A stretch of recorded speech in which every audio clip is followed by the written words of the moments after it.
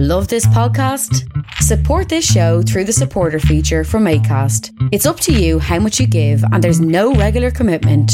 Just hit the link in the show description to support now. Ever catch yourself eating the same flavorless dinner 3 days in a row? Dreaming of something better? Well, HelloFresh is your guilt-free dream come true, baby. It's me, Keke Palmer. Let's wake up those taste buds with hot, juicy pecan-crusted chicken or garlic butter shrimp scampi.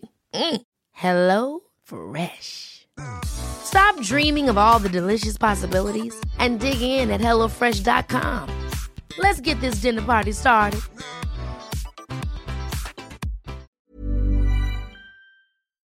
How are you? How's life other than that? Are you coping all right? I'm okay. Yeah, I'm good. So I'm okay. Like, I mean, I'm hitting those flat lines the odd time as well, and just going out to the back garden, screaming at birds and doing some random stuff. It's the Keith Walsh Podcast. It's essential like your breakfast. It will get you up and going, learn some things you didn't know. Yeah, it's the Keith Walsh Podcast. It's the Keith Walsh Podcast. Give you energy like Buckfast. And if your head's in a pickle or you're looking for a giggle, it's the Keith Walsh Podcast, yeah. Good evening, and welcome along to the Keith Walsh Podcast. Today it's the 1st of March. There's a thing people say, isn't there? Is it the 1st of every month or just the 1st of March? White rabbit. Don't know what it means. People say it. It's a thing. So, white rabbit to you. I should look it up, really, shouldn't I? I feel like it's something I should know.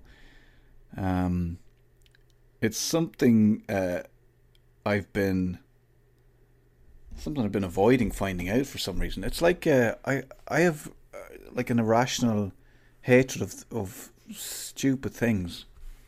I don't have an irrational hatred of white rabbit, but maybe it's because I don't get it. But then I don't anymore really as much, but for some reason I used to hate when people called Wednesday hump day. We're over the hump. I don't know why. Like, it seems like a fairly rational or reasonable thing to say and kind of interesting. And for some reason it used to make me angry when people said hump day. But I don't know, maybe that's where I was at back then. Not so much now. I'm a different person. How are you all doing? I hope you're well. Today is a good day because the 6th years went back to school. Some of the younger kids went back to school. So I think the juniors went back like first class, second class, that kind of age. My son is in 6th class. He'll be last to go back, I think. But my daughter's in 6th year and she went back today, full on today. I'd say she's absolutely out on her feet. So today was the first day back and into study as well. So gone since 8 o'clock this morning or whatever, and back at 7 o'clock. Like, bang, straight into it, boy. Absolutely wrecked, I'd say, at the end of it all. But I think ultimately just happy to be back at it. Happy to be back in the school and all that kind of stuff. Is it for tomorrow? My wife is just on the phone out in the hall there. You alright there, Suzanne? Who's on the phone? It's Nicola. Hi, Nicola.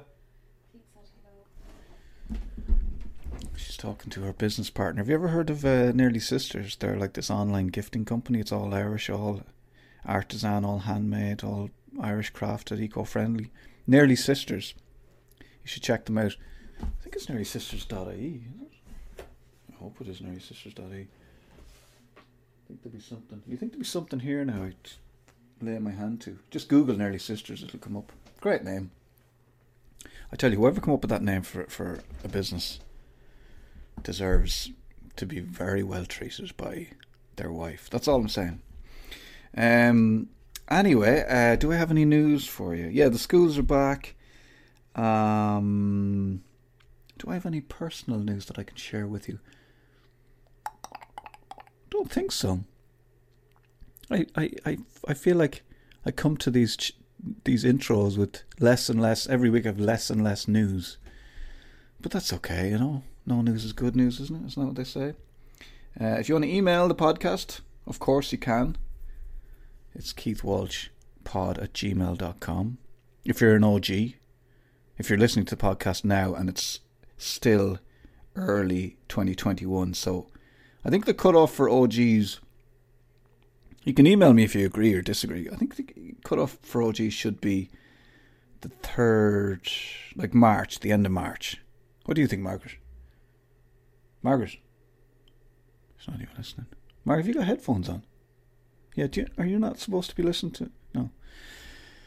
I just can't.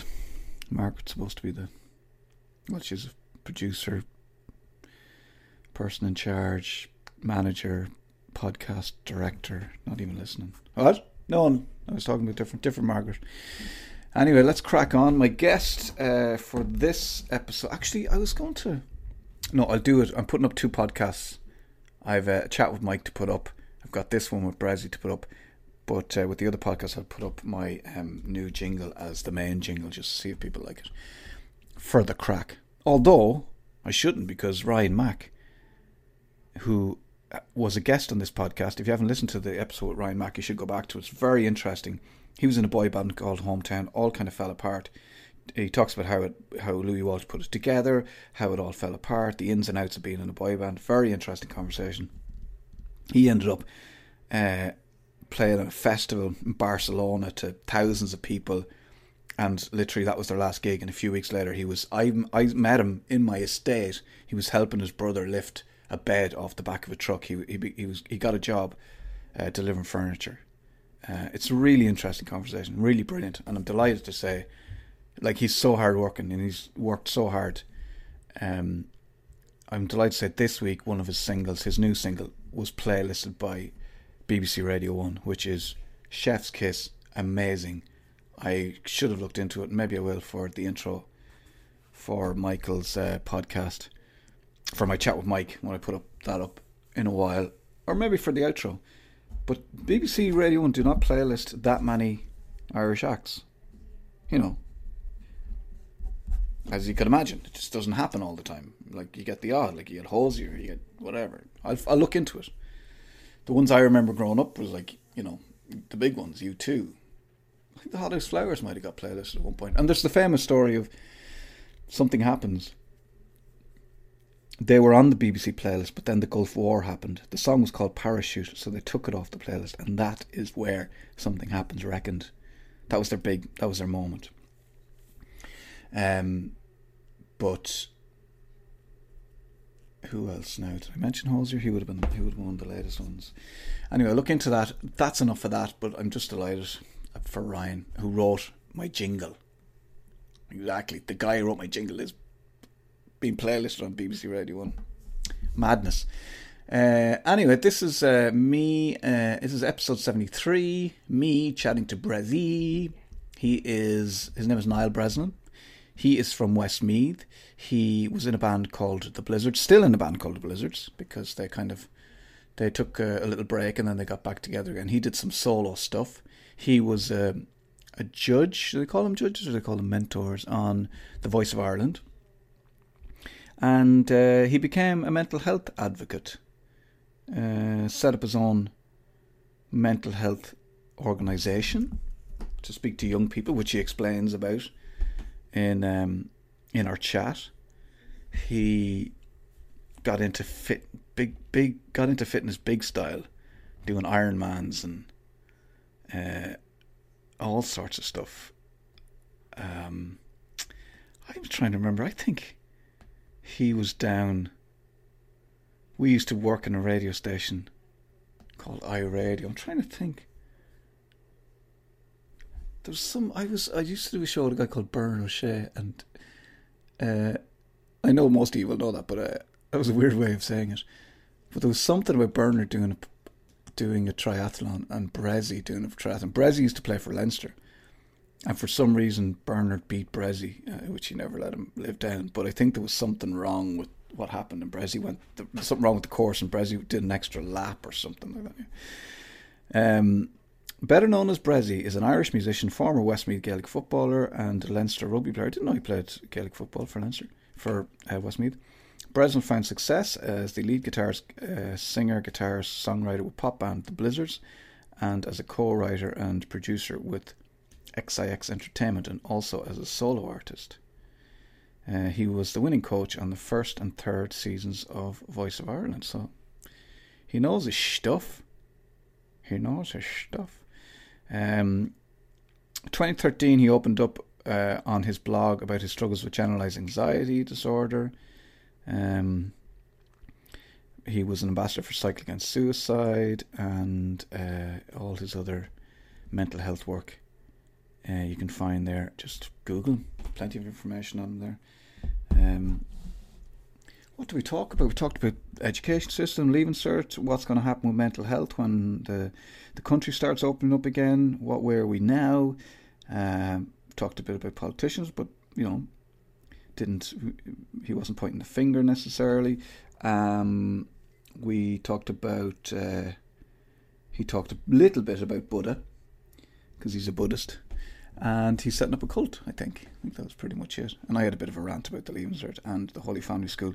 And I want to just say, if anybody from the Holy Family School is listening to this, I was annoyed with something that happened a month ago, but I think the way you're handling things now is brilliant, excellent.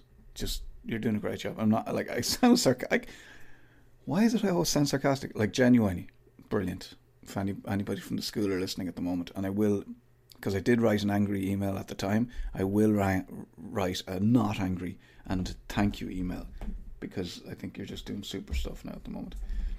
And obviously that's me as a father saying, oh, my daughter's happy with the way things are going, but look, that's the world. That's how the world turns. She's happy. She seems content, and the anxiety seems to have gone. And so good times. Anyway, without further ado, let me introduce to you episode 73 of the Keith Walsh podcast. It's me chatting to Brezzy, aka Niall Breslin. Enjoy. Oh, sorry, one more thing I nearly forgot. The Fiona we were speaking about, I was talking about going to help launch a book. It's Fiona Brennan, and her book is called The Self-Love Habit. The Self-Love Habit by Fiona Brennan. It's brilliant. It will teach you how to respect and love yourself. Go and buy it online now. Do yourself a favour. It's really good, and Fiona's great, and really loved helping her launch the book. Anyway, just FYI. I'm grand, and I've been with my parents I'm actually in Dublin for the first time, because we're putting air conditioning into the studio, so I had to, my business partner's dad is passing away, so I had to come up and do it. So it's my first time really up here. How's that? Like, is there a certain amount of anxiety? Like, I have to go to Dublin tomorrow, actually, to launch a book. Fiona's book has been launched. Oh yeah, no tomorrow. Way. Yeah. Physically launched, because she invited me to you're in the room with them. Oh, yeah. I actually have to go and talk. Yeah, so that's interesting. But like, I'm actually there's a bit of anxiety with getting in the car and driving up to Dublin and seeing other people, and then having to. I mean, I know I talk on the podcast, but like, talk to people and express myself. I know. To be fair, like there is a bit of that, but Dublin is quiet. I have to be honest. Like, it doesn't. I expected it to be like fucking New York, Times Square, bloody Christmas Eve, but it's really quiet. Like, I'm staying in a hotel just in the Keys. I can't see a sinner outside, like nothing. It's nice weather, so I don't know. I think it's just all been I think there will be a huge level of adapting back out of it that's going to be difficult for people, as much as it was to get into it. But we're going to see all sorts of waves of issues coming here. And as I said to the politicians, I said, don't think it's going to happen. It's going to happen. Don't be surprised. It's going to be a tsunami. We're seeing it already. Like, my partner's a psychologist, and she's just going, I've never, ever, ever, ever in the history of anything seen anything like this. And she was one of the founding members of Jigsaw. She has seen it all. So. And this is people presenting themselves at her place of work, is it? And looking. No, well, even just contacting her, and the waiting lists in the public and private sector, you won't get in with a psychologist now. And the thing about psychology, people go, oh, that must be great for psychologists. It isn't, because they can only take on a certain level of work. Otherwise, they will be completely thrown under a bus as well. So they can't go, oh, brilliant. I could take 7 clients a day and I'll do really well out of this. It doesn't work like that with psychology. You can't, because number one, you'll rinse yourself. And number two, you're no use to the people that you're trying to help either. So you have a duty of care to take on just a certain amount. And that's why the waiting lists are so long. It's just not scalable. But anyway, many problems to talk about. But there, should we just keep going? So, but there must be. I feel like it's kind of like the Leaving Cert with the kids, that like the government did a fair warning that this could happen again. You know, that because everybody kind of felt like the second wave or the third wave was going to be worse or whatever. You know, so they should have known that.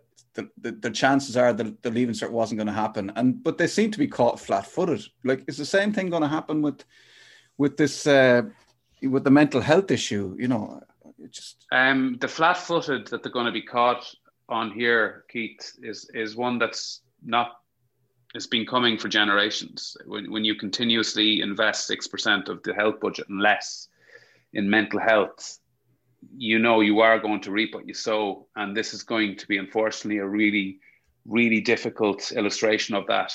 And here's the thing, and I have to be honest here, you know, it's very easiest for us to hate on politicians and stuff. I don't think these are bad people. I never have. I don't think politicians are bad people. I know many of them, and they get into it with all the right intentions to do positive things and make the right decisions.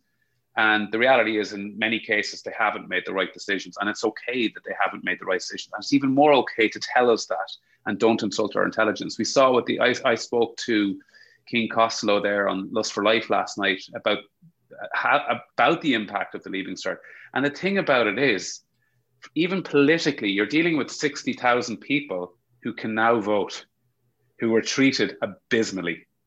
They were communicated badly with. They weren't talked to. They're the main stakeholders, not the unions, not the teachers.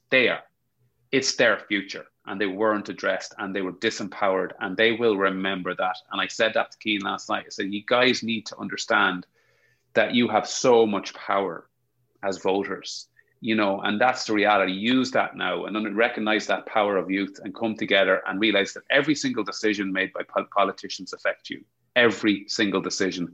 And there has been historically this kind of mindset that, you know, young people don't really get into politics or think about politics too much. And I think that has shifted, and that's a good thing. But with mental health, I've been told by 2 pretty prominent, and I mean, in a nice kind of way, you know, and they were kind of giving me advice as much as telling me the reality that mental health doesn't get votes. And that became very clear to me that this area is not a politically expedient area, and most social issues aren't politically expedient because, number one, any social issue in any country takes a long-term strategy. It takes a much longer view of how to change things. Secondly, it's often seen as an area that can't be fixed, and that's the problem, and that's what terrifies me, because we know we can do things. There's basic things that we can now address. If we look at that 6% of the health budget, we also got to look at how it's spent, Keith. How did they spend that? What type of model do we have? We have a reactive mental health model. So we wait for people to get to a point of distress to intervene. And we know at that point of distress, in terms of research, that it's a far more difficult fight back, both humanly and economically. So this whole thing doesn't make sense. And if we started really crafting preventative models in mental health through education, through community supports, through access to talk therapies, we wouldn't be seeing this wave after mental health issues. And this particular pandemic, unfortunately, has been the thing that's exposed it. And I am hopefully going to be speaking to some politicians in the podcast over the next few months. And I'm just going, guys, this is the real opportunity now. Like, seriously, please don't box fix this stuff. Because I can't deal with helpless parents anymore. It breaks my heart. And I'm getting called constantly about people who just cannot get access to help. And from somebody who's been in therapy for many years, I know how good it is, and I know what it can do, and how it can reignite your head, your mind, your life. And we need to find a way that everybody can get access to that. Yeah, and I think that definitely, like, obviously people like you talking about it. I started therapy a couple of years ago. Fucking love it. I can't tell enough people about it, but obviously not everybody has access to it. The problem, I think, is, and I think that, like, the work you're doing is amazing because you're just doing it as a person. You're highlighting it, but you're not political. You know, you're just doing it. You've got your own reasons for doing it. Okay, you're not looking for votes for people. So that's sound in that, like, you'll still be around, even, you know, you're not going to get voted out and then be gone and have no power. You have power. You've created your own. I could be cancelled, Keith. I could be cancelled. That's on everyone's card, you know. Just don't get cancelled. I just call Twitter. It's my Twitter. I have a new name for Twitter. It's called the the career cemetery. That's what I call it. You've no reason to get cancelled. But hopefully not. Hopefully not. But the thing about it is, the problem, I think, is if a politician comes in, he's in for 2 years, 3 years, 4 years, or that's fine. We can't really do anything with a dysfunctional department. Like the department is just where all these ideas go to die. And you can be proactive as a politician and you can promise all these things, but then you turn around and you go, lads, can we do this? And it's like, I'm not really tuned into what you're talking about. And as you said, box ticking. There'll be some box ticking goes on, but there's no everybody. Like, look at the amount of, you'd imagine, brilliant politicians that have fallen at the steps of the Department of Health, like, just. And not bad people. Not bad people. They're not bad people. It's just a bad system. And I'll tell you something, Keith. Many years ago, 5 years ago, 4 years ago, Minister McEntee, Helen McEntee, who really did get into the remit of mental health minister, and she had a real personal reason to drive change. And she put together a youth mental health task force, one of her first things she did. And I was asked to chair the reference group, so I talk with the kids and see what the issues were. I went into the first meeting of that and I went, oh my God, that's all this is. One of the first things that was said to me in that room, Keith, was there's no budget here. I.e., whatever you find, we ain't going to be able to do anything about it. And that day there was a motor insurance task force across the room, which actually had a budget. And I look at, it's the statements they make. It's when you look at our current Taoiseach, rating a ring-fenced budget for mental health, these statements, like 16 million, is a lot of money in terms of health. It's fuck all. But it's a statement of intent when you do something like that. It shows disregard to an area that is the most important area, I feel, right now within our structures of government and politics. But here's the thing, Keith. People keep saying they can't do anything here. We've said, it's impossible to quarantine, and we're an island with a land border. It's not impossible to do anything. It's just politically dangerous to do it. And one thing I've learned about this entire pandemic, it's also been a real indicator of who are the most powerful lobby groups. And you're seeing that, and you're seeing the power of lobby. And you look at, say, my industry, like the music and events industry, you don't really have a lobby group, and we don't have a union. And we found a way to come together in some way, but we were utterly disposable. And we're lucky that the arts minister is actually somebody who cares about the arts greatly and has done her very best to stand up and support us. But it's when you see something like the Greyhound industry being funded more than we are, the Arts Council, you tell me, was it Greyhounds that got you through the pandemic, Keith? Because it wasn't fucking Greyhounds that got me through. It was art, it was music, it was things people created from their beautiful brains and made me feel like this world is maybe not as bad as I thought it was, or maybe there's an outlet. And I do believe this is the huge standing point in the paradigm shift that I always speak of, where we put people first. And I mean that. I am into politics basher. I just am. And we won't fix this, and we won't find solutions by throwing stones in mental health. Lust for Life said that from day one. If we're going to change anything here, we need to bring solutions to the table and show the viable roads to how they're done. And the first thing I said was, within activism, you have to, my two rules for activism is, your audience is not the people that agree with you. It's the people that don't agree with you. So don't cancel them, change their opinions. Secondly, in activism, one of the main jobs of activism is to look at what does work in your society, not just what doesn't. And what works really well in our society, even though there is issues with it, is that we have an amazing education system. We have incredible teachers. we have genuinely a system that is respected internationally. And I think to myself, is that the way in to change things? So that's why Lust for Life started the schools program for primary schools. We're now in, we'll be in every school in Ireland, primary school in Ireland by 2024. That's our aim, with the research-based program that we've done, that hopefully will get young kids at that age and teach them this stuff and help them. So when they become teenagers, they'll be able to navigate the world better. And when they become adults, they can finally destroy the stigma that destroyed my generation and your generation, Keith. We're the same generation, but you know what I mean? And its education is so powerful, and used wisely is what can actually not just save a society, but sustain a society. And I believe that's where, I don't believe, hand on my heart, within mental health, that our current system can be changed. And I don't think we should continue to invest in a system that isn't working. It seems like it should be, and you'll know more than me, obviously. It seems it should be easy. Like, these things should be easy to do, but sometimes in this country and around the world, we think that the hardest thing is the best thing to do. For example, when I'm going to use this example as an example of how things could be done differently and why they should be done differently. So my daughter's school, and I'm going to mention this because I want to praise them, okay? But initially, my daughter's school, they called a meeting, a Q&A with the students. And they said, okay, this is the Q&A. So my daughter's happy enough. She's in 6th year. She's in her room. She's doing her schoolwork. She's happy. She doesn't look like the Leaving Cert's going to happen, but she's happy to keep up with the work and do the tests and whatever and assignments, and everything's great in our house. Everyone's happy, and we're in the middle of a pandemic, but there's peace has broken out. Suddenly the school says there's a Q&A tomorrow.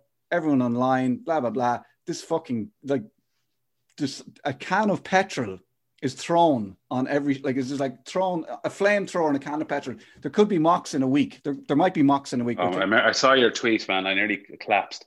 You put a tweet up about it. Yeah, as soon as you get back to school, the mocks will start a week later. My daughter was just like, I was kind of standing outside the room because I'm invested. I want, as a dad, I feel like they don't have a voice necessarily, but as an adult, I can shout about it and I could probably say things on Twitter or whatever. My God, she was just like, it was like panic attack. Look, I don't have a problem. And you'll know that there's nothing wrong with anxiety. There's nothing wrong with stress. There's nothing wrong with, but where it's not needed and was not handled well. And that's the problem. Suddenly, it was just like, I ended up anyway with the principal on the phone. She rang me because of my tweet and because I made this public, and she was annoyed with me. So she got on the phone and we had this conversation where I kind of had to remind her that I wasn't a pupil. And I said, look, this is very bad what you've done here. This is not good. You've created this, this furnace of anxiety, and there's no need. There was absolutely no need for her to do that. I know she panicked. I know there's think bubble. You know what a think bubble is when you're in the school and, the board of management are going, yeah, that's probably a good idea. Let's do the mocks anyway. Let's forge ahead. We got to do the mocks. The teachers are going, well, where are we going to get the results from? We need mocks. Everyone's panicking. They don't think outside the think bubble. They don't ask the students what they think, and they don't involve the parents. So they just, fire ahead and go, whatever. Anyway, there was a big thing.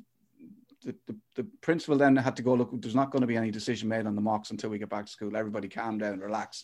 They sort of diffuse the situation. This morning, there was a meeting called with all the pupils. Totally different situation. The school just handled it completely different. They were just like, look, there's no Leaving Cert. There's not going to be a mocks. We are, whatever you guys, we've listened to you guys. We've heard you. You know what there is going to be, though? If you guys want to prepare for, a Leaving Cert, because some of them are going to want to sit the Leaving Cert. There's not going to be official mocks, but there's going to be like practice papers. So we're going to have them outside school. You can go into the gym and you can do your practice paper. We're not going to include those. Those grades aren't going to be used as part of your points. You just go in and you do it for yourself. Everybody was like, cool. Like suddenly everybody in the school was like, yeah, I actually might do those practice papers. I might actually do the Leaving Cert. That seems like it was a totally different way of the approach, a totally different. And my daughter came out of her room skipping, going, do you know what? I might actually sit those practice mocks. I actually might do the Leaving Cert. Whereas before she was just like, yeah, she was she's so headstrong anyway. And she was like totally against everything the school was saying. They totally and I have to praise them but what I'm saying is, like, sometimes it's just the approach. Sometimes it's just having a conversation. Sometimes it's admitting that you're wrong. Sometimes it's admitting vulnerability. You'll know yourself. Like that's all anybody's ever asking, you know? Well, here's the thing. Sorry right? for the And rant. No, and I love a good rant, you know that, and it's a traumatizing experience to go through that, because this isn't exams in all our heads. No matter how much condescending tweets adults want to put out around the leaving cert and go, don't worry about it. It doesn't affect your, blah blah blah. When you're in it, you don't want to hear that shit. And it is traumatizing to be told that you're going to have to do I remember outside my Irish oral exam, literally fainting and vomiting, and going in and then speaking French for 5 minutes. But the point being is, my big fear right here is, I do not expect our governments, I do not expect our politicians to get all these decisions right. How could they? This is insanity what's happening in this world. It's really difficult. What the very least I expect from them is really effective communication. Anybody can do that. Clarity, compassion, and even saying, guys, this might change, but for this moment, this is how we're going to compete.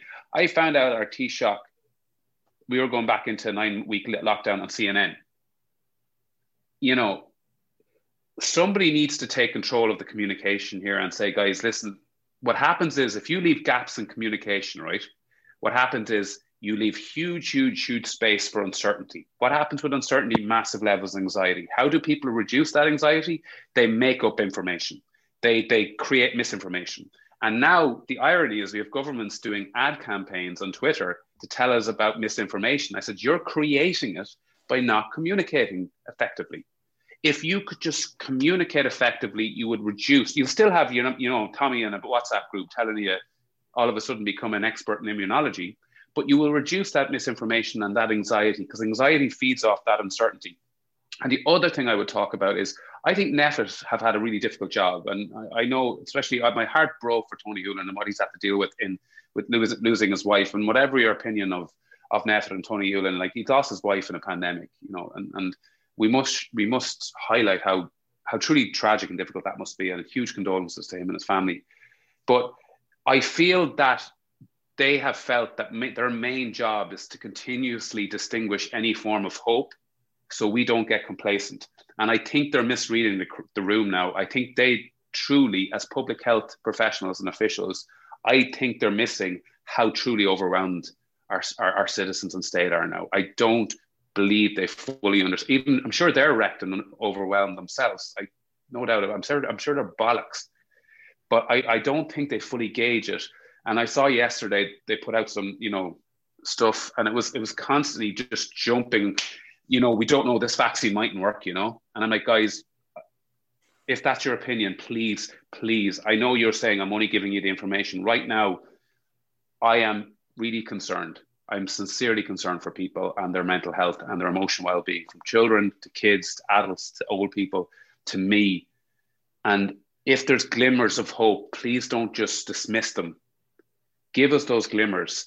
But, most of us aren't being complacent. We've taken this incredibly seriously. And if I'm being honest with you, if people still aren't taking this seriously, they never are. They're never going to fuck. So you can do all the ads you want and you can distinguish all the hope you want.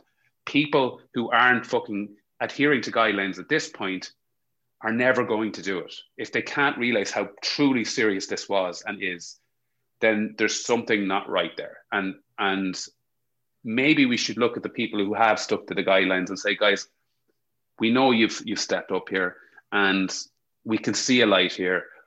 If NPHET said that, I have found the language, the tone and communication around this entire pandemic pretty bad, pretty poor. And it shows you the power of language and the tone of language. And I'm not sure there's many psychologists advising them there and telling them, listen, guys, if you're going to keep doing that to people, they haven't got infinite sources to stop. You're going to break them. And I'm seeing it every day now, Keith. I'm seeing it. It is breaking my heart. I have friends who are just crumbling, and they're looking to me, and I'm like, I can't help them.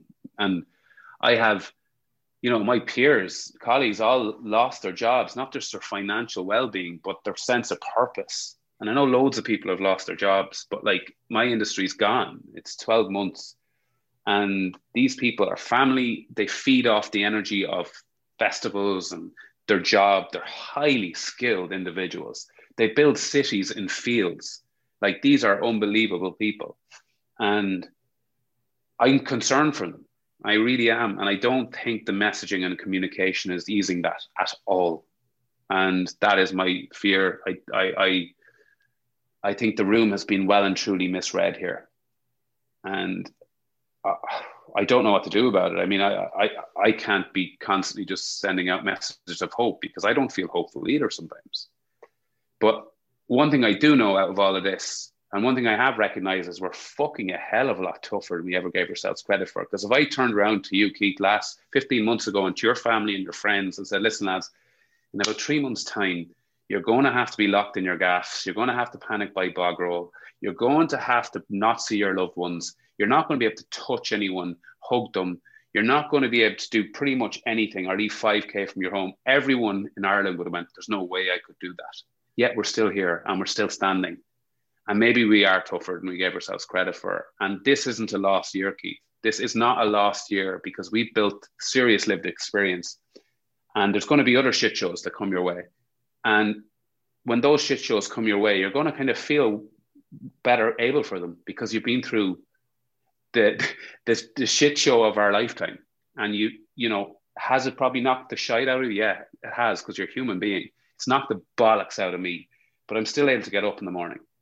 And that is all you should, like, that's survival mode. And I think that's what I went into. And I don't think we should just, I turned 40 in the lockdown, and I told my mum, I'm 39. I'm having a fucking 40th. When I'm 41, I'm only 40.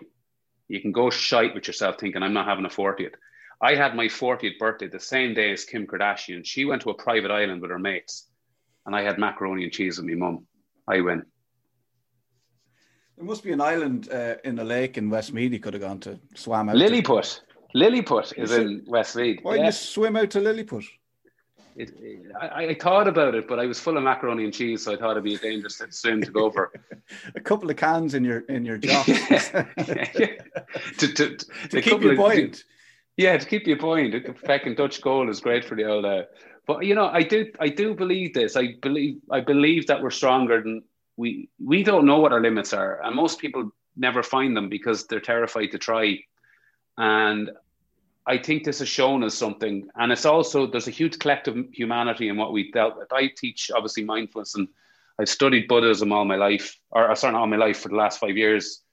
And one of the parts of Buddhism is we are all intrinsically linked in some way. Every individual on earth is linked in some way, and we all need each other. And I have believed in the last number of years, we've fragmented ourselves, we've labeled generations, we label everything so we can put people in boxes, and we've fragmented the fucking shit out of the world. And that's not how humans need to be. We need to be some form together.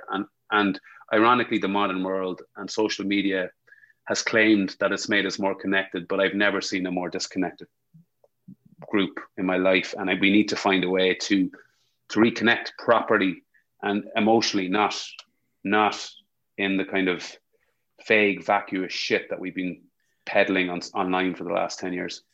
There's something in that. There's something in Fiona's book, which I'll mention in the intro just to give people the details, because I know you wrote the foreword to it, and she puts that, I suppose it's something I thought about before, but it's a calendar for life. So she basically writes out, you know, your calendar for life as chosen probably by somebody else, your parents, your teachers, your local clergyman, whatever. You know, you do well in school, you get into university, you do well in university, you get the job, you get a good job, you get a better job, you get married, you have 2 kids, maybe you have more, you get a better job, then you get a better job, then you put your kids through university, then you help raise the grandchildren, and then you try and die peacefully in your sleep. And that's the map. That's the, you know, I kind of used the example of the reason I went to therapy was because I realized that even though I kind of got to the top of a ladder, I realized it was up against the wrong wall. And what I thought that I needed from life and I wanted from life, and it probably is midlife crisis-y stuff, but I realized that the stuff I was gunning for and the things that I thought meant success, I was on the wrong path. I was going the wrong way. And I think there's a lot to be said. Like I would say to my daughter and my son, I would say, look, school is great and all that, but you know, I wouldn't be tying your success to exams, and I'd be thinking a bit more about friends, and be thinking a bit more about, you know, your sports, and I'd be thinking a bit more about your interests and your skateboard or your football or whatever it is you want to do. I'd be thinking more holistically, you know, think more about people. It's more, and as you said earlier, it's got to be people first. But I think that we just have the wrong roadmap.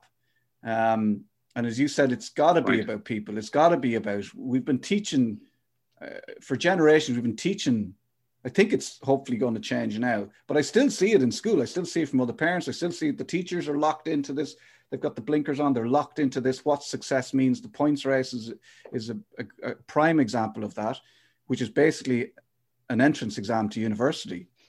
Let the universities decide who fills up their places. They've got to, I'm sure they're making enough money to do that. We don't need the schools to do that. The schools have enough to educate and produce well-rounded individuals. They've got a big job in their hands. They've got enough going on. They don't need to be in charge of the university's job of who fills their places, which are growing year on year. And it's great that everybody gets to go to third level, and it's a great experience. But I will be telling my daughter, and I've told her before, I said, which city do you want to live in for a few years? Which town do you want to live in for a few years?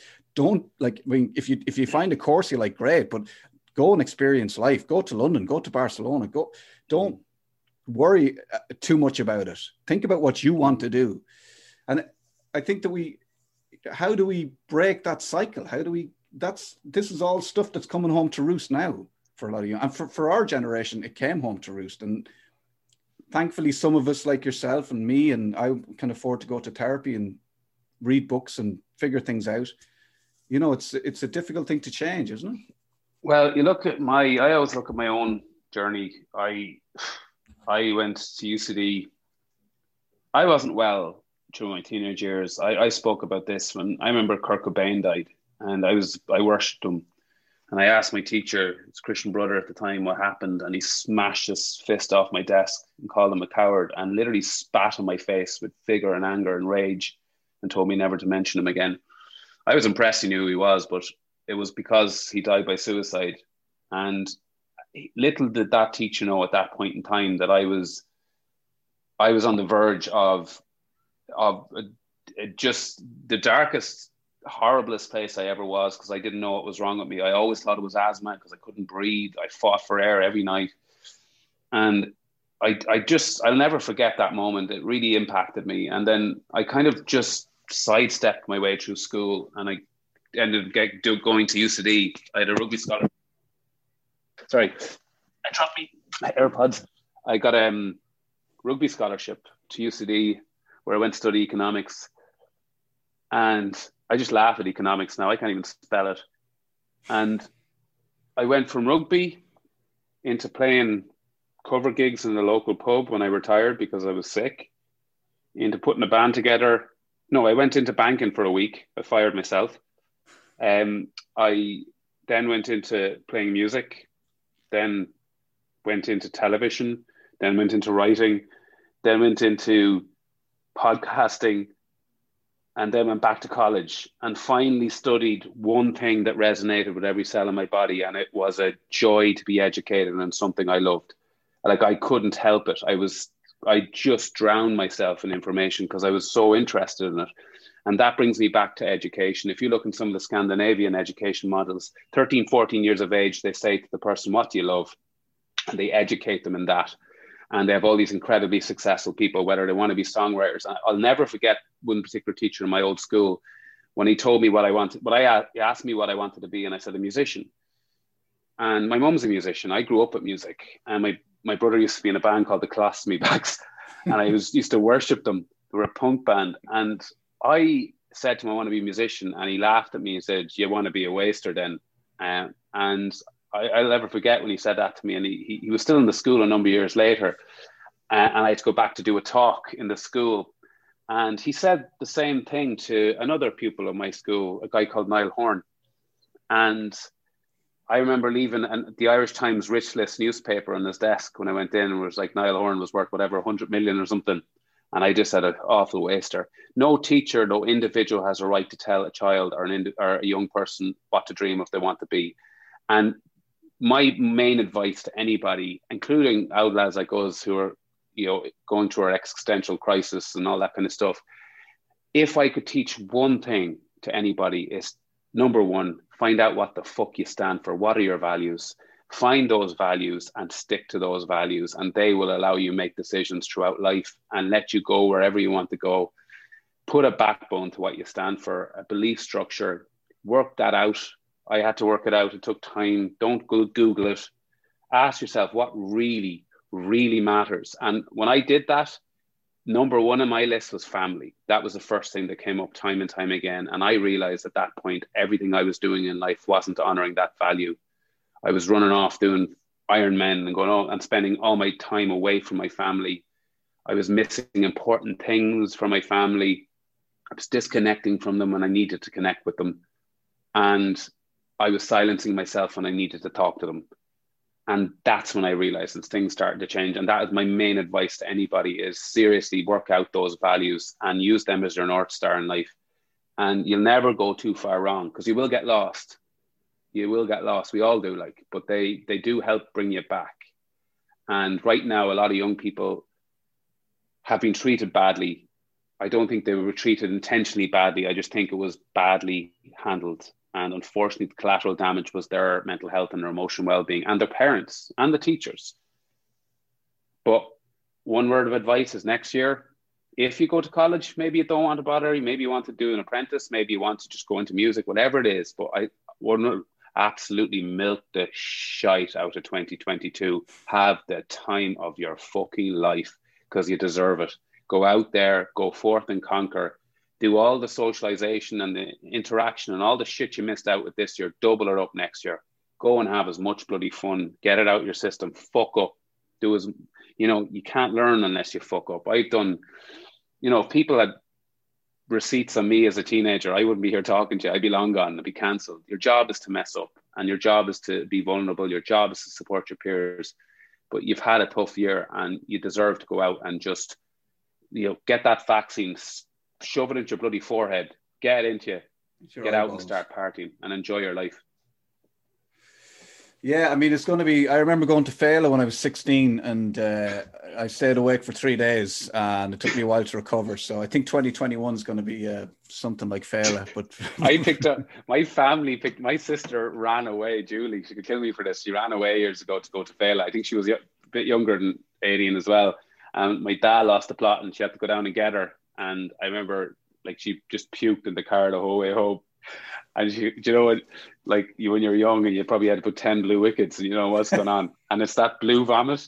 I just remember going Fela, and I go, one day I'll go to Fela. And then it went to, one day I'll play Fela. And then it was Oxygen. And I remember saying that to my sister, that was my dream, was to play something like that. And I remember the Blizzards, we played main stage in Oxygen, walking out going, this is just the strangest feeling I've ever had. It's just, it just feels like life moves in slow motion, and stuff like that can happen really fast, and it's, I just look back at some of that stuff, and I just wish I was able to enjoy it more, and I was able to have embraced it more. And I don't regret that, but I really do wish I allowed myself enjoy that. And I dropped the fact that like you said, and really powerfully said, we keep chasing a life, like a certain thing in life. And when we do that, we just ultimately miss living it. And all the good shit's happening kind of right now in front of us. And I missed a lot of that, thinking that there was something bigger and better, and there isn't. Yeah, because when you get there, and when you get to that main stage, it can be fleeting enjoyment, and it can be a moment of wonder and awe, but you don't really enjoy it.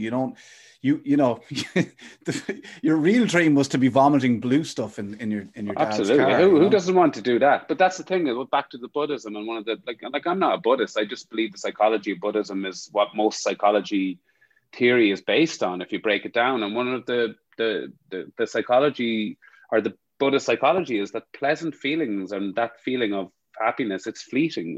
It doesn't last, and then we go seeking it again. And seeking it again, and we end up in this treadmill, constantly seeking happiness rather than seeking connection, because that's where you get sustainable happiness, the ability to be comfortable in people's company and connect with them. That's where real, not fleeting happiness comes from. That's where that sustainable, I feel part of something more than just me, that is where I have to go. I was so egocentric, Keith. I really struggled to see the world outside my own point of view. And I made my world really small. And now I've made my world really big and panoramic. And that has changed things. And like you said, that did not happen overnight. You know, it really didn't. That took a serious level of work and a lot of shitty work too. I think I still remember the day. I still remember a day where I was sitting in my own sitting room, a house that we've lived in with my wife and my son and my daughter. And I was for the first time, I just sat on the sofa and I was like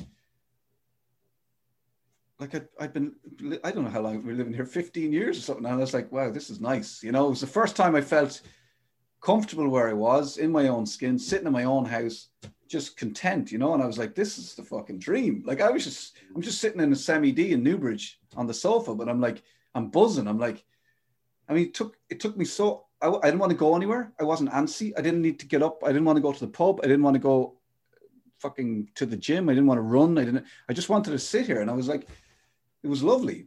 And it's exactly what you said, because, you know, happiness is the wrong word. It's contentment and connection, I think.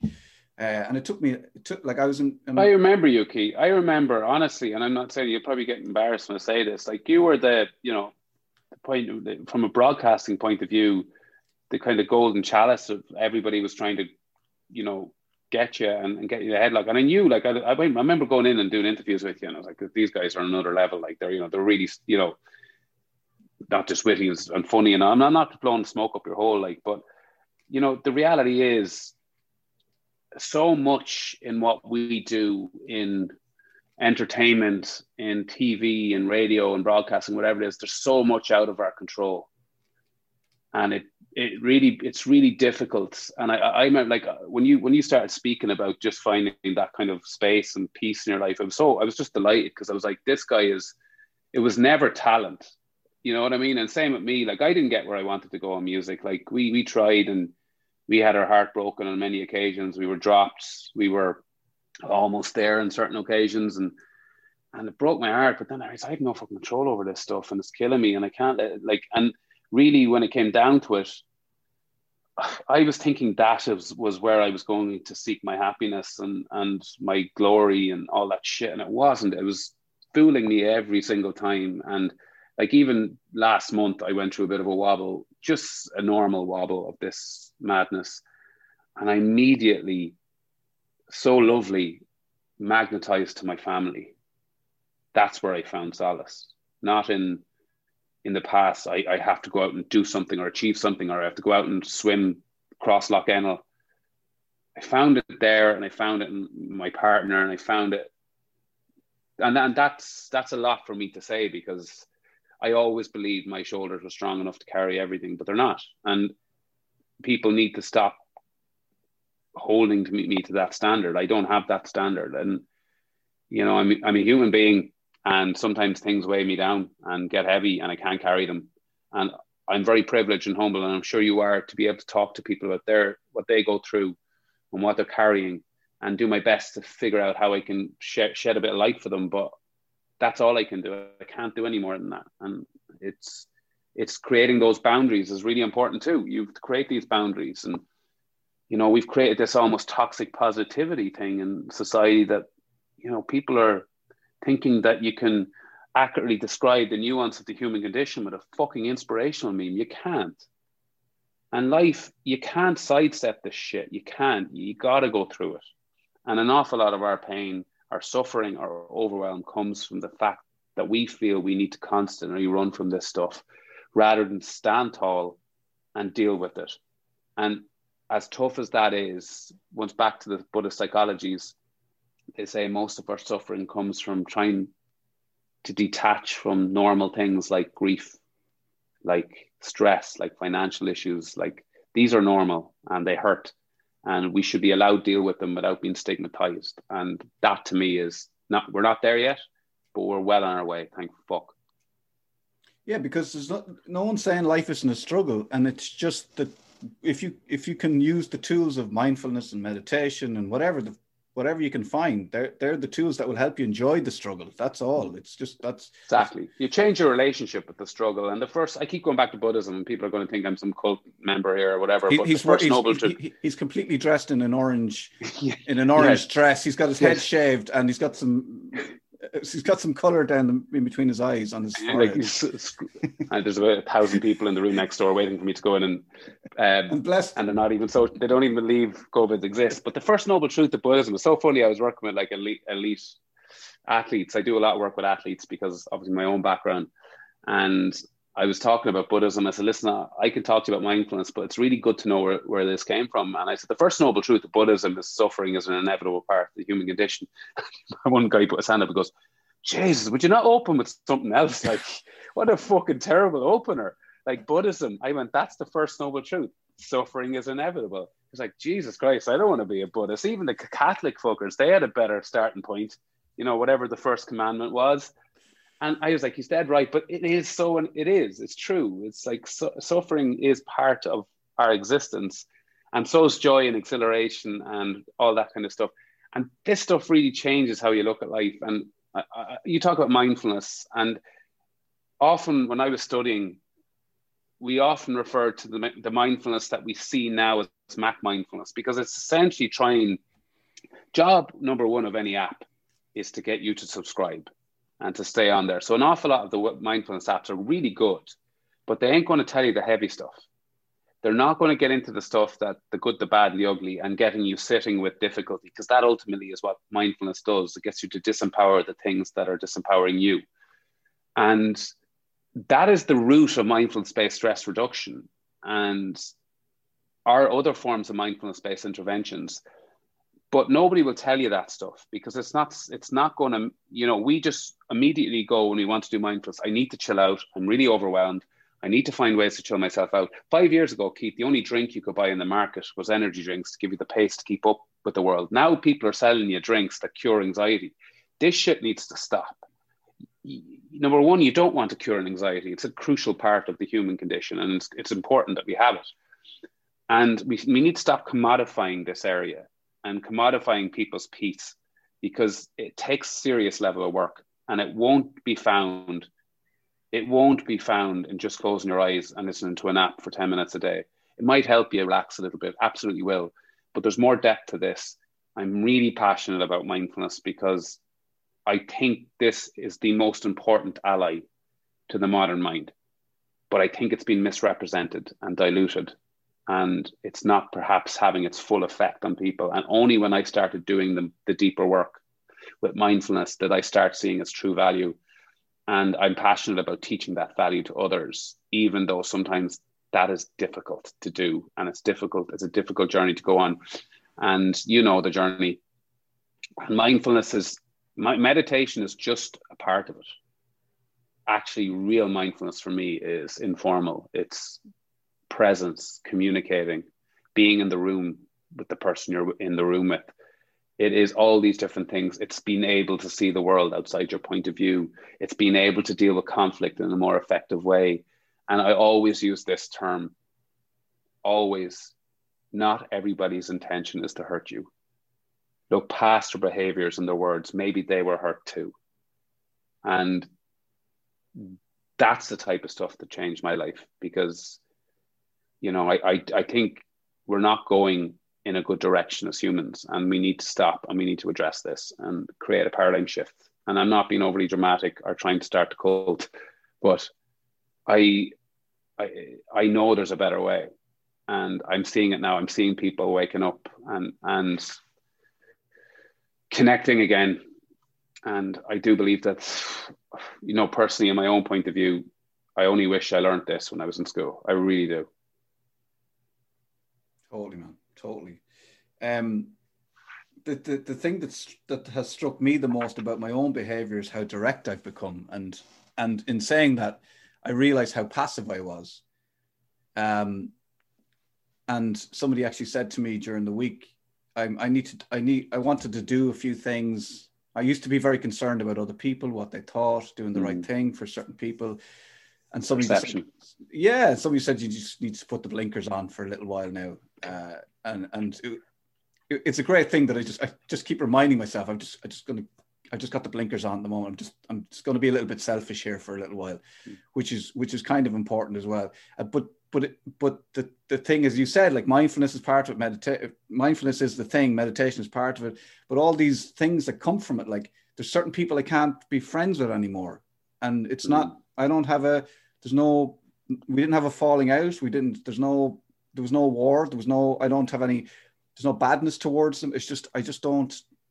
I've realized I just don't need you. It's not helpful, and it's not helpful for me. And I just have to. That's a difficult decision to make. But all these things that come from it, like being more direct and being able to say, look, this is just the way I am now. How difficult did you find that transition from, like, I don't know if I'm right even what I say, but the Brezzy that people. No, you are. The Brezzy that people expected. To who Niall wanted to be, and like how did you have to keep constantly explaining that to people? No, I've always been, even in my shitty times, I've always been a very direct person. I have a really difficult relationship with bullshit. It just grates me. It's like scraping ice when people talk bullshit. I've issues with agendas when people just want things out of people. I've always had that. I was raised that way. I've just the best parents and family, and my parents, even though my dad was an army officer, he was an immensely liberal, open-minded individual. My mum absolutely always has been, my sisters. So the one thing I learned in life is that, like, being direct isn't being mean. It's actually being, there is ways of being direct with compassion. And there's ways of saying things without upsetting people.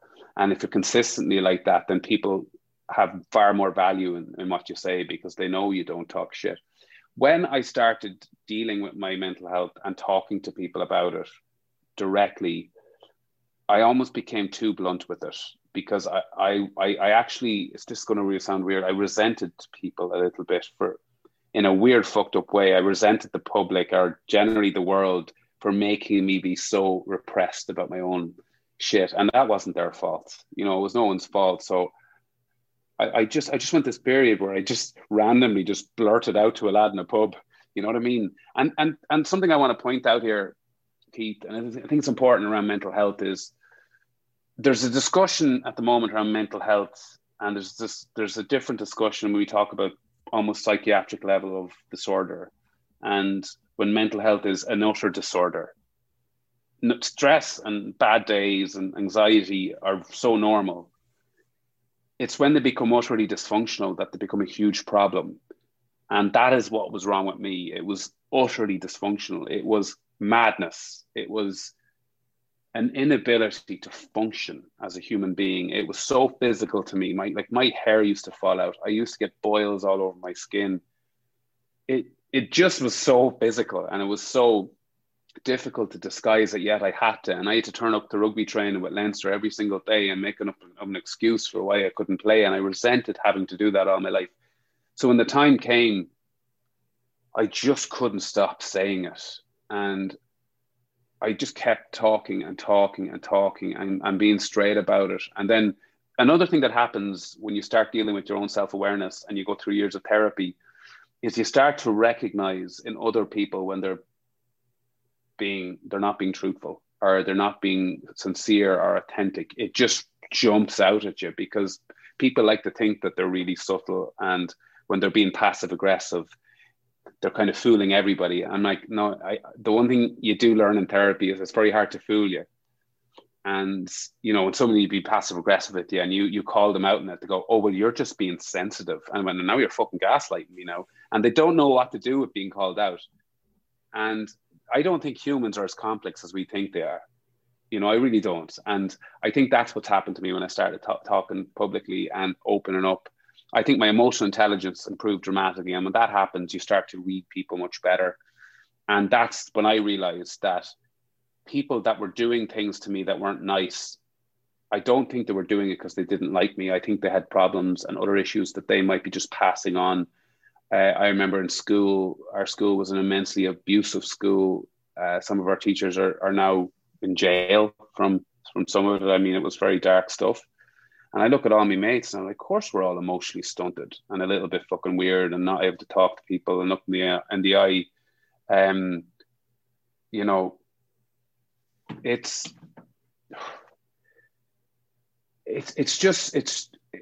honesty. Once again, I'm back to it. That's my second value, is honesty, and real honesty, even if it hurts like a motherfucker. And I remember for my birthday, my 40th birthday, loads of people did a video for me, and one person did a video and it was like, "Oh, happy birthday, Betty," and said, "By the way, thanks for getting back to me. You know, you never get back to me." And I actually went, first of all, I got upset, and then I went, "No, he is right, and I'm going to own that, and I'm going to take personal responsibility for that." And I rang him the next day, and I went, "That is not good enough. It's not good enough as a friend. I wouldn't expect it from you, and I don't expect it from me. Apologies, no buts, no kind of but. I was going through a tough time. No buts. I'll do better, dude." And he just went, "There's no reply to that. Thank you." And I went, "That's it. Conversation over. No games, nothing." And Jesus Christ, that's liberating. How much time do you save just doing that? And taking responsibility when you're being a nurse. And that's really important. And that's one thing I've learned most over the last few years. I fuck up like everybody. And I think the most important part to fucking up in the modern world is to own it with no buts. If you've made a mistake, I think most people won't crucify you for it if you own it. And, you know, don't put a but to it. I do think we've hit a point where people are so lost in their own confirmation biases that they refuse, you know, even when you own it, they'll still keep calling you out on it. There has to be accountability, but I do feel in certain regards in this world, we're getting a bit hazy when it comes to call out culture and cancel culture. I think it is important. I think righteous anger is a gift. I think it's so crucial. That's how we change society. But I think we have to find and understand that everybody learns at their own pace. And we need to create space for that. Not, as I said, once again, not everybody's intention is to offend you. You know, give them space to grow. We all learn at our own pace, even if that frustrates you. And these are things I start to learn. And I think I don't believe in this woke culture. I don't believe in labeling things just because it's easy to do it. I think we're progressing society. We're pushing for equality. Do I believe we're doing it in the right way? Sometimes. You know, I had a debate with somebody recently about the word psychopath and how it was used within modern culture and popular culture. And his argument, we went on and on and on. And my final question was to him, what's the clinical definition of a psychopath? And he didn't know. And I said, well, it's very hard for you to debate something when you don't actually know what you're debating. And he went, fair point. And this is the difference. Like, I didn't hate him. I didn't think he was a really bad person. I think some of his views were. And when we finished the debate, he acknowledged that he didn't know enough about it and he was going to go and read more. And that's how you change society, is recognizing the people who might be potential people who you can change their views through good dialogue, debate, and narrative, and people who are just spouting hate because they're hateful. If you can find that line, the people who you change their opinion of will become the most important ally to your movement, because not only did they believe in your movement, you have convinced them that the way they used to be was wrong, and they're a powerful ally. And I think that's the dichotomy we have to find here. Where do we find that space in modern culture that we can create platforms where people can progress society rather than suffocate it? I presume you would have been for Mr. Potato Head dropping the Mr. and just becoming Potato Head, which happened today. I literally saw Donnie saying something like, it's very triggering for an Irishman or something, and I didn't know what it was. What is actually the context of it? Well, apparently it could have been misinformation, you know, the way things turn up on Twitter, but apparently Hasbro, the toy makers, had decided Mr. Potato Head was no more. It was just going to be Potato Head from now on. A few hours later, they came back and said, no, Mr. Potato Head's cool. And there's also a Mrs. Potato Head and everything's grand. But it was sort of, it was that moment where we've gone too far. It's okay, we're okay with Mr. Potato Head. But that's the thing when you get so left wing that you become worse than the Nazis. Psychologists call it overcorrection. Mm. You know, overcorrection is a thing. And psychologists, there's a lot of social psychologists that have researched this area. I can understand it at one point, and it's very easy for me, for a straight white man, to make some statement here. But like, I don't know what it feels like to feel, I am privileged, and that's the reality. White privilege is a very, this, for example, when the Black Lives Matter movement happened, I remember at that point, Kira, producer of the Where's My Mind podcast, she goes, now's the time to listen to the voices that not that you wouldn't have listened to, but are now speaking. And it's time to listen and to really, really understand as best you can from a position of being, a guy from Mullingar in the middle of Ireland, as best you can try to relate to understand this, because you can't relate to it. It's just reality. You can't. And I did a lot of listening and reading, and listened to a lot of incredible podcasts. And I learned much more than I would have if I just kept talking about it. And another thing that happened, I remember and I'm just talking about social movements, and they are really important because we do have a deeply unequal society, and our biases are so intrinsically bet into us that some of us don't even know this. And I remember when the Me Too movement erupted in the Harvey Weinstein case, and I thought it was the most powerful thing I'd seen in so long, is when Uma Thurman, who obviously would have worked with Harvey Weinstein for years and years and years and years, and God knows we didn't know at any point in time any of the history between her and Harvey Weinstein. And she was asked on the red carpet about what had happened. And you could see she was deeply emotional. She took a breath as this TMZ interview had the mic up to her, and she goes, I have learned, she said, that I'm a big girl. She goes, I have learned when I'm this angry, I've learned that I need to step back. And she goes, when I am ready, I will give you, I'm sorry, I can't give you a tidy soundbite here. You can see she was shaking, but when I am ready and on my terms, I will make my statement. And it was really powerful because she was saying, no one has a right to make people speak until they're ready to. And that's what she was doing. And it was just so, you could see in her, it had broken her. And we don't know what happened. We didn't have full context of what happened with it. And I just realized with all these different movements that I just didn't know enough. And how could I? Because I come from a space where these are prejudices that maybe I never experienced or truly understood. And I think that's the biggest thing I'm learning from the movements that we're seeing in these important movements, is to listen more and literally sit back and consume this and listen to as many voices as you can. And it gets you outside that egocentric view that you might have of the world. And I think that's what I've done on some of these movements, and they've educated me incredibly. And not that I know everything on it, but I know a lot more now than I would have if I just kept talking. How do you, when do you relax? You seem very busy. Are you very busy? Are you too busy? No, I hate that wanker who says, I love what I do, but I do. I love what I do because I love reading. It's the happiest I am is when I read, and I read a lot. And most of what I read, I put into the podcasts, either the Wake Up Wind Downs, which is twice daily. That's obviously, ironically, quite stressful. But I do love reading, and I've consumed myself in information. I love listening to people. The one thing that has saved me, without a doubt, is nature. I adore it. My mum used to say, I used to sit in the back garden, covered in shite, eating worms, eating nettles. Those kids who just didn't have, and no wonder my immune system's so strong. I used to I also ate stones for a period of time, which was hilarious.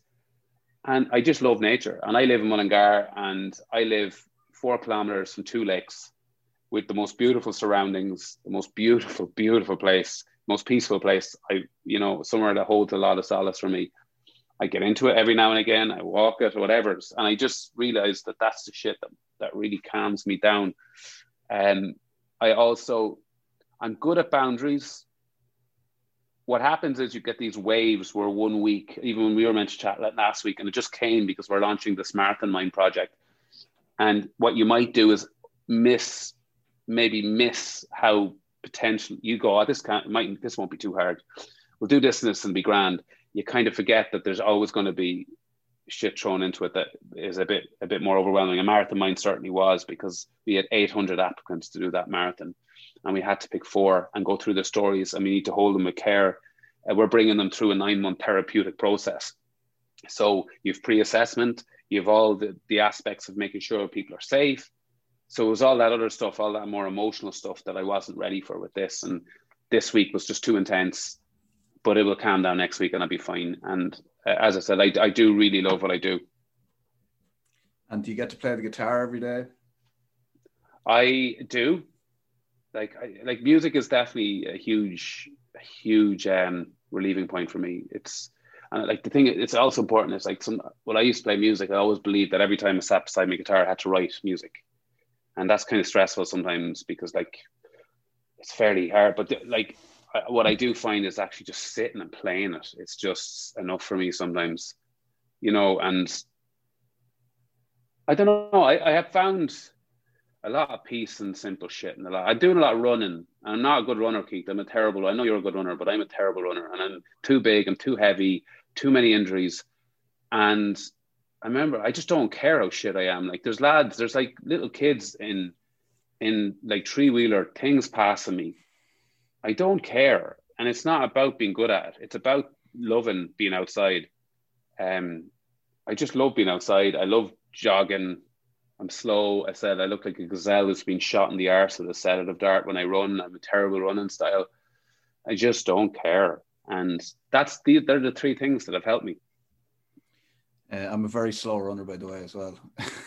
I doubt you are. You've the right build for running as well. I can sprint. If some of my training, if there's sprints involved in my training, I'm good at that. But if it's a long run, I like to just settle in.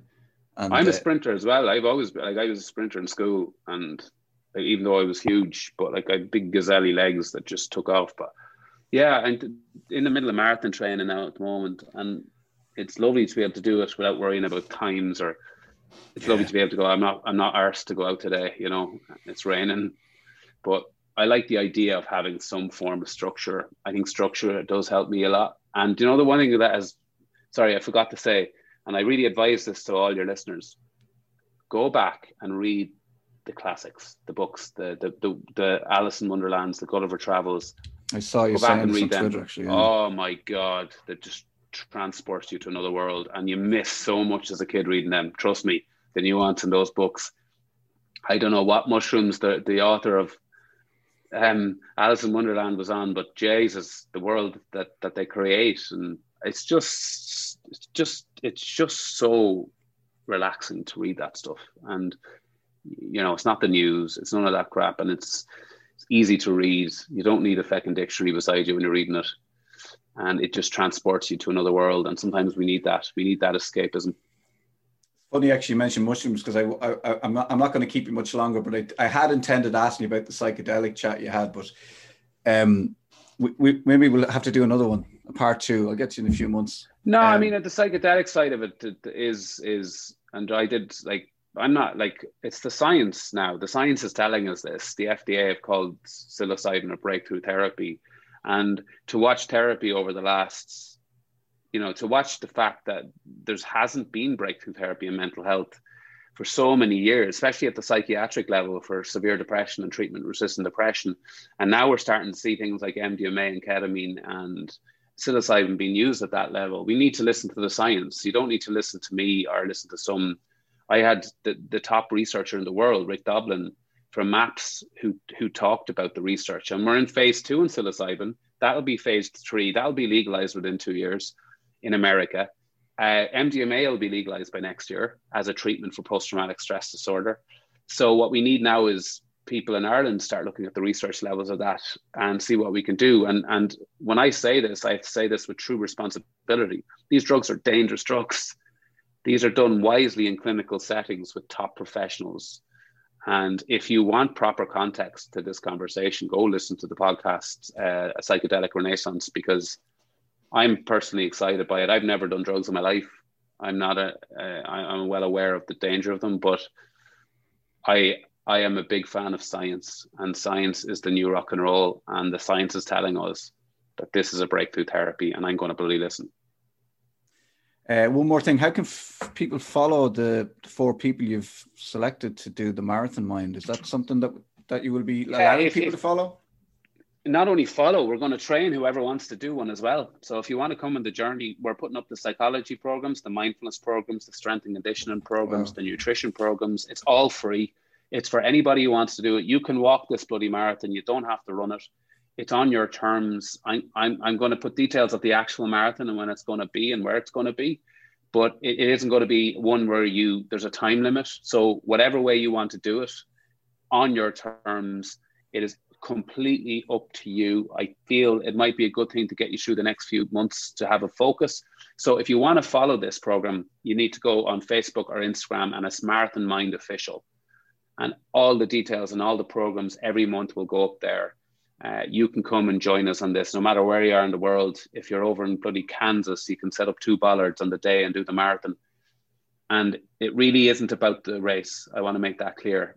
It's about the journey, and it's about training the mind to make the body strong, not the other way around.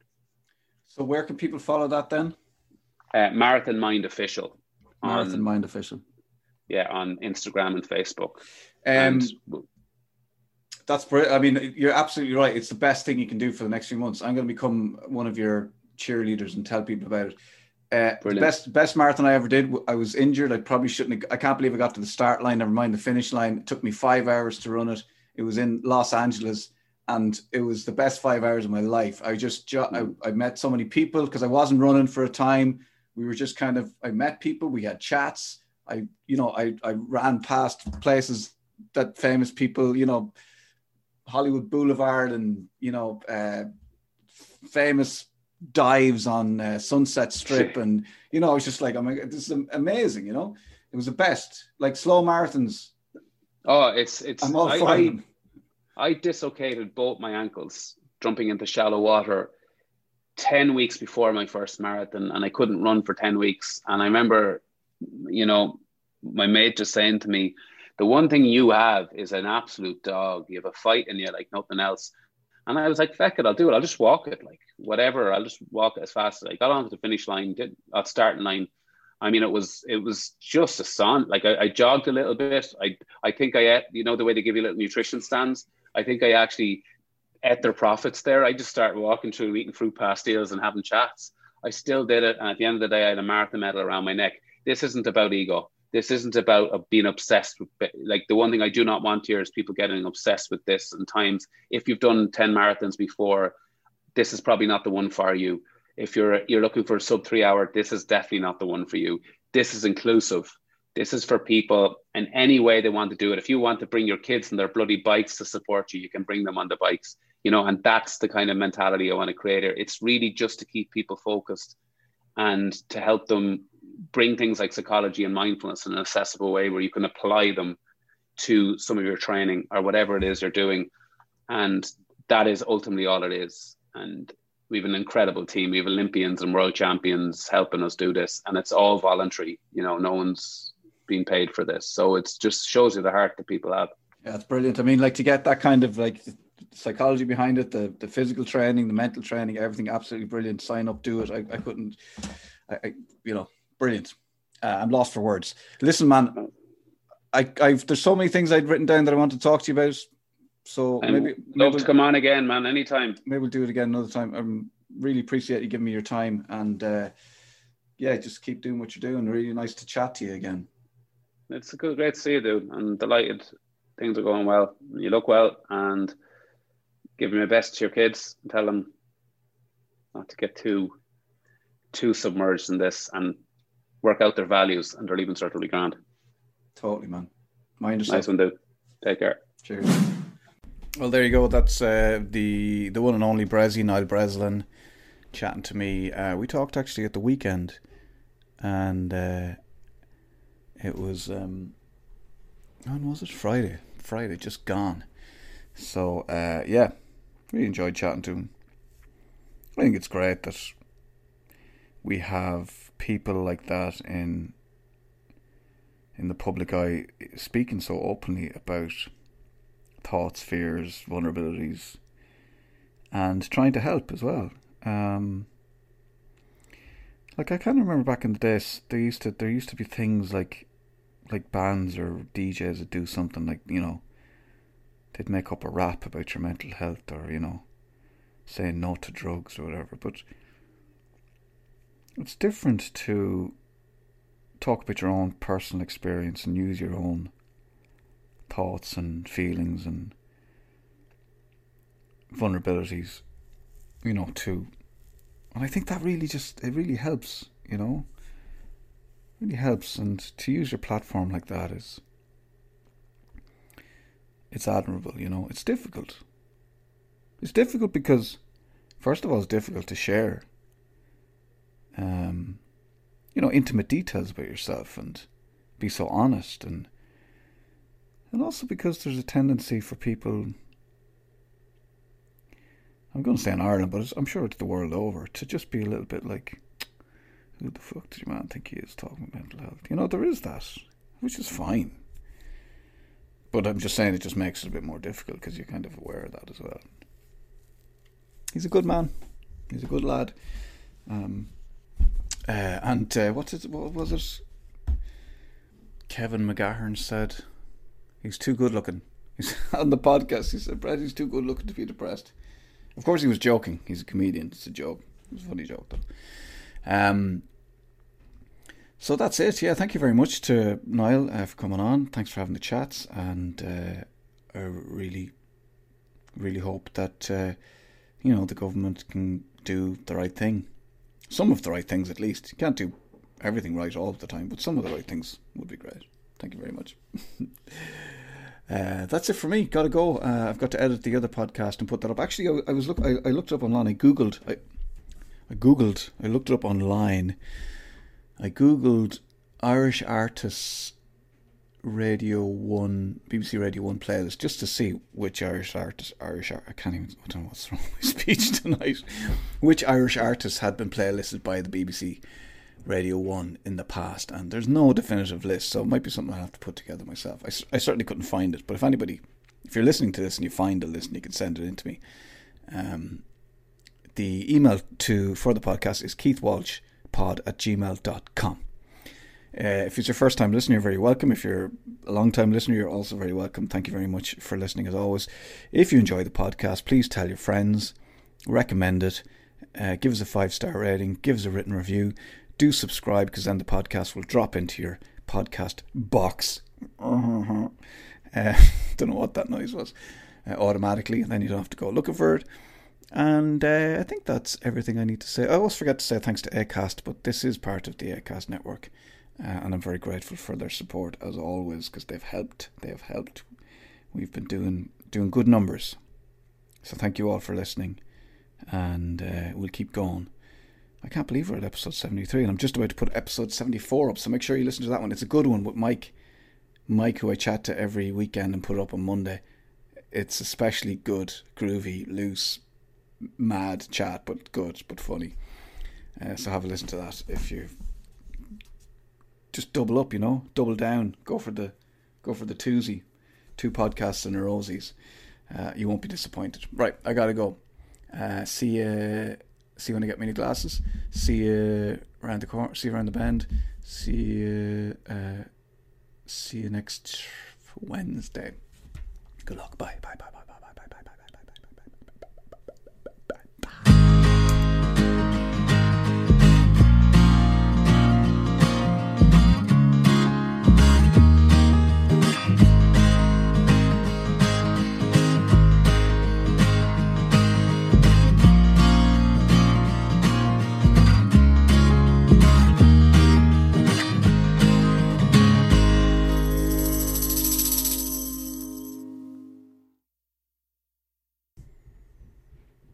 Do you like good podcasts? Yeah, yeah. Sweet Soul Podcast. Yeah, yeah. It's a podcast. Yeah, yeah. The podcast. Yeah, yeah. Ever catch yourself eating the same flavorless dinner 3 days in a row? Dreaming of something better? Well, HelloFresh is your guilt-free dream come true, baby. It's me, Keke Palmer. Let's wake up those taste buds with hot, juicy pecan-crusted chicken or garlic butter shrimp scampi. Hello Fresh. Stop dreaming of all the delicious possibilities and dig in at HelloFresh.com. Let's get this dinner party started.